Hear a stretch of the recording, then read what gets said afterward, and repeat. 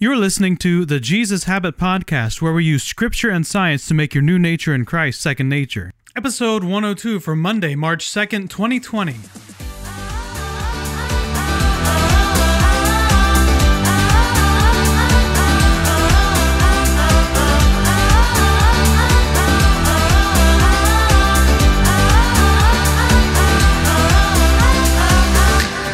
What's the worst piece of advice you've ever been given?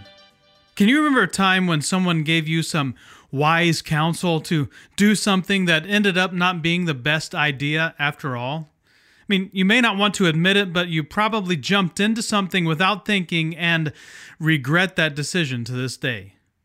Well, some of the worst advice I hear people doling out these days is to follow your heart. In fact, a friend got that advice in a fortune cookie this last week. Follow your heart. It will never lead you wrong. Is that a true statement? Do our hearts ever lead us in the wrong direction? Mine has.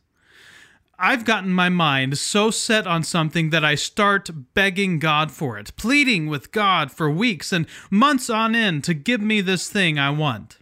Sometimes I'm sure that God gives me what I want just to show me that what I really wanted wasn't what I actually needed. Because there have been times when I got what I wanted, and it was devastating. Our hearts are crazy things. No, I literally think they're crazy. I mean, sometimes they're bipolar, other times they have multiple personality disorder, and I've been in conversations with people who deeply want something for their lives, like losing weight. And then a few moments later, in the same conversation, they're talking about wanting a cheeseburger. Wait a second, that was probably me talking to someone. I want to lose weight and I want a cheeseburger. Oh, hey, I can just do keto, right? Well, the prophet Jeremiah said, "The heart is deceitful above all things and beyond cure. Who can understand it?" Jeremiah 17, verse 9. You've probably heard that verse before. Honestly, it's one we need to memorize because our hearts are not only prone to wander, but we're prone to following our hearts with all our hearts into disaster.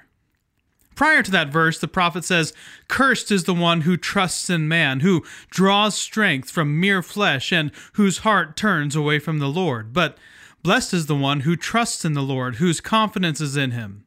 They will be like a tree planted by the water that sends its roots out into the stream." And then we get that verse about our deceitful hearts. Well, what's the connection? Trusting in the Lord produces fruitfulness. Trusting in man produces desert living. The result of one is vastly different than another for the tree. And what kind of tree do you want to be? Do you want to be by a stream, or do you want to be by parched lands? Okay, that's great. Don't trust your heart. So what? What's that got to do with becoming love? Well, hang with me for just a second. You see, the tactics of the world are at work to short-circuit our brain and use either our hearts or fear to manipulate us in a direction.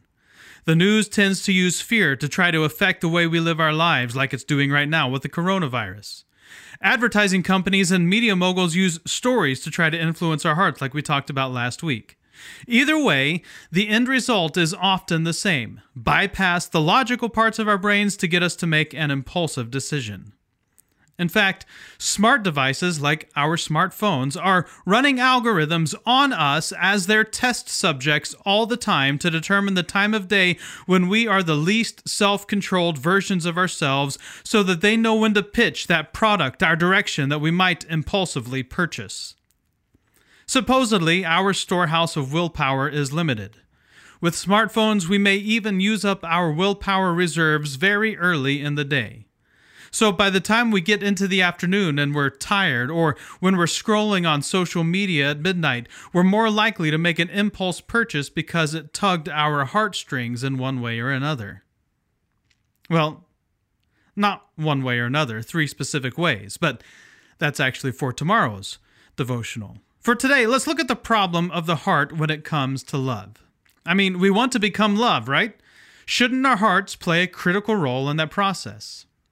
Well, kind of. Genesis 6:5 says that every inclination of the thoughts of the human heart was only evil all the time. Thus, God flooded the earth and started over with Noah.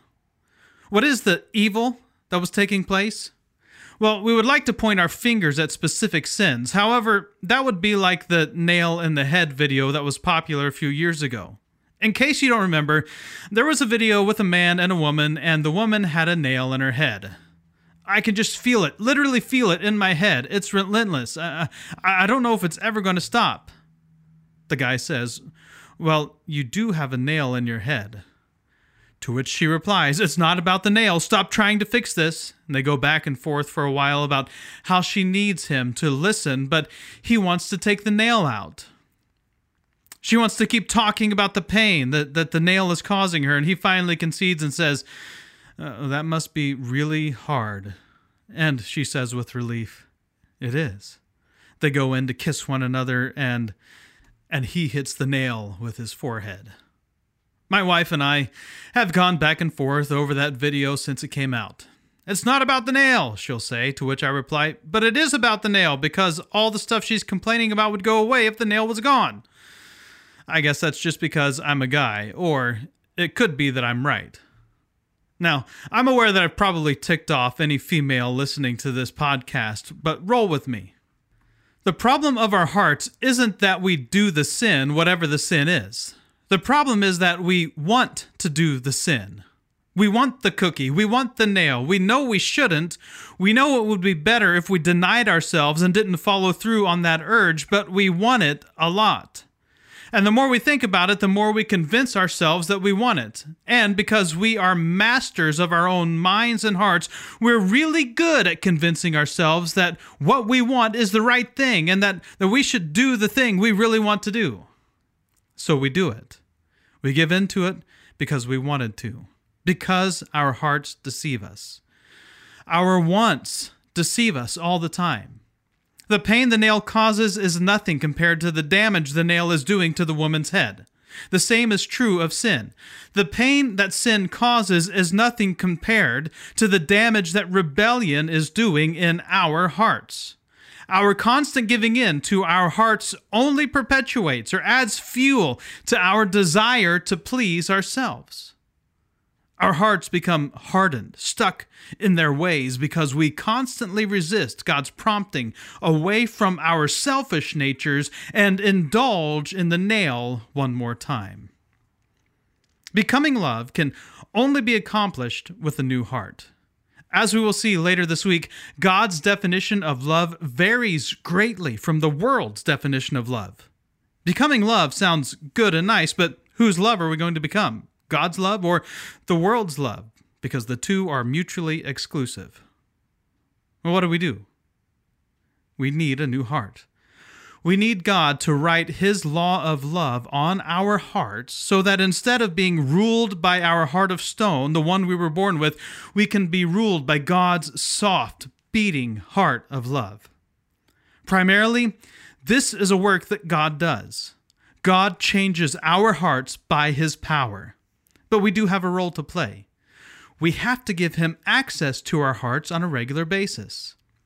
You see, it's just going to be hard to listen to God's voice speaking to the desires of your heart if you never learn what His voice sounds like.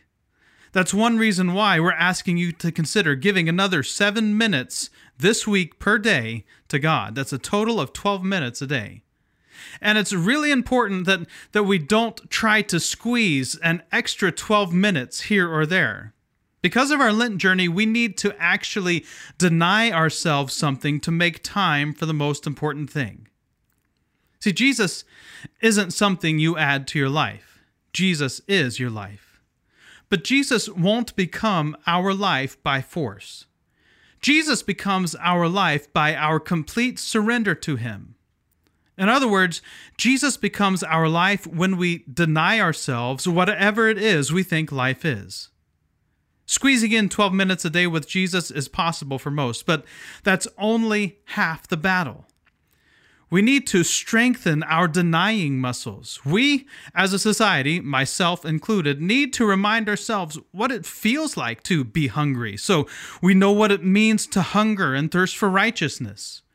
We need to deny ourselves instant access to everything so that we can remind ourselves what it's like to seek first the kingdom of God. The convenience of our society has numbed us to the pursuit of God. We've so numbed our hearts with convenience that we need to start reminding ourselves what it is to follow hard after God. So, what can you give up to find 12 minutes a day to spend time with God this week? If you do, you'll start to notice the desires of your heart starting to change. It may not be much. Just a few minutes surfing Craigslist or a few less minutes perusing the deals of the day on Amazon. Maybe you give up 12 minutes of sleep so you can spend those 12 minutes with God to start your day. By the way, the sun is rising about 3 minutes earlier every day right now, so if you just got up 3 minutes earlier per day, you would have 15 more minutes by the end of the week. We have to start letting the Spirit retrain the way our hearts work so that we can become like Jesus, whose heart was moved with compassion on the pain and heartache that he saw in the world. Our hearts don't see it anymore. We're numb to it. We need a fresh work of the Spirit of life to resurrect our cold, hard hearts. www.thejesushabit.com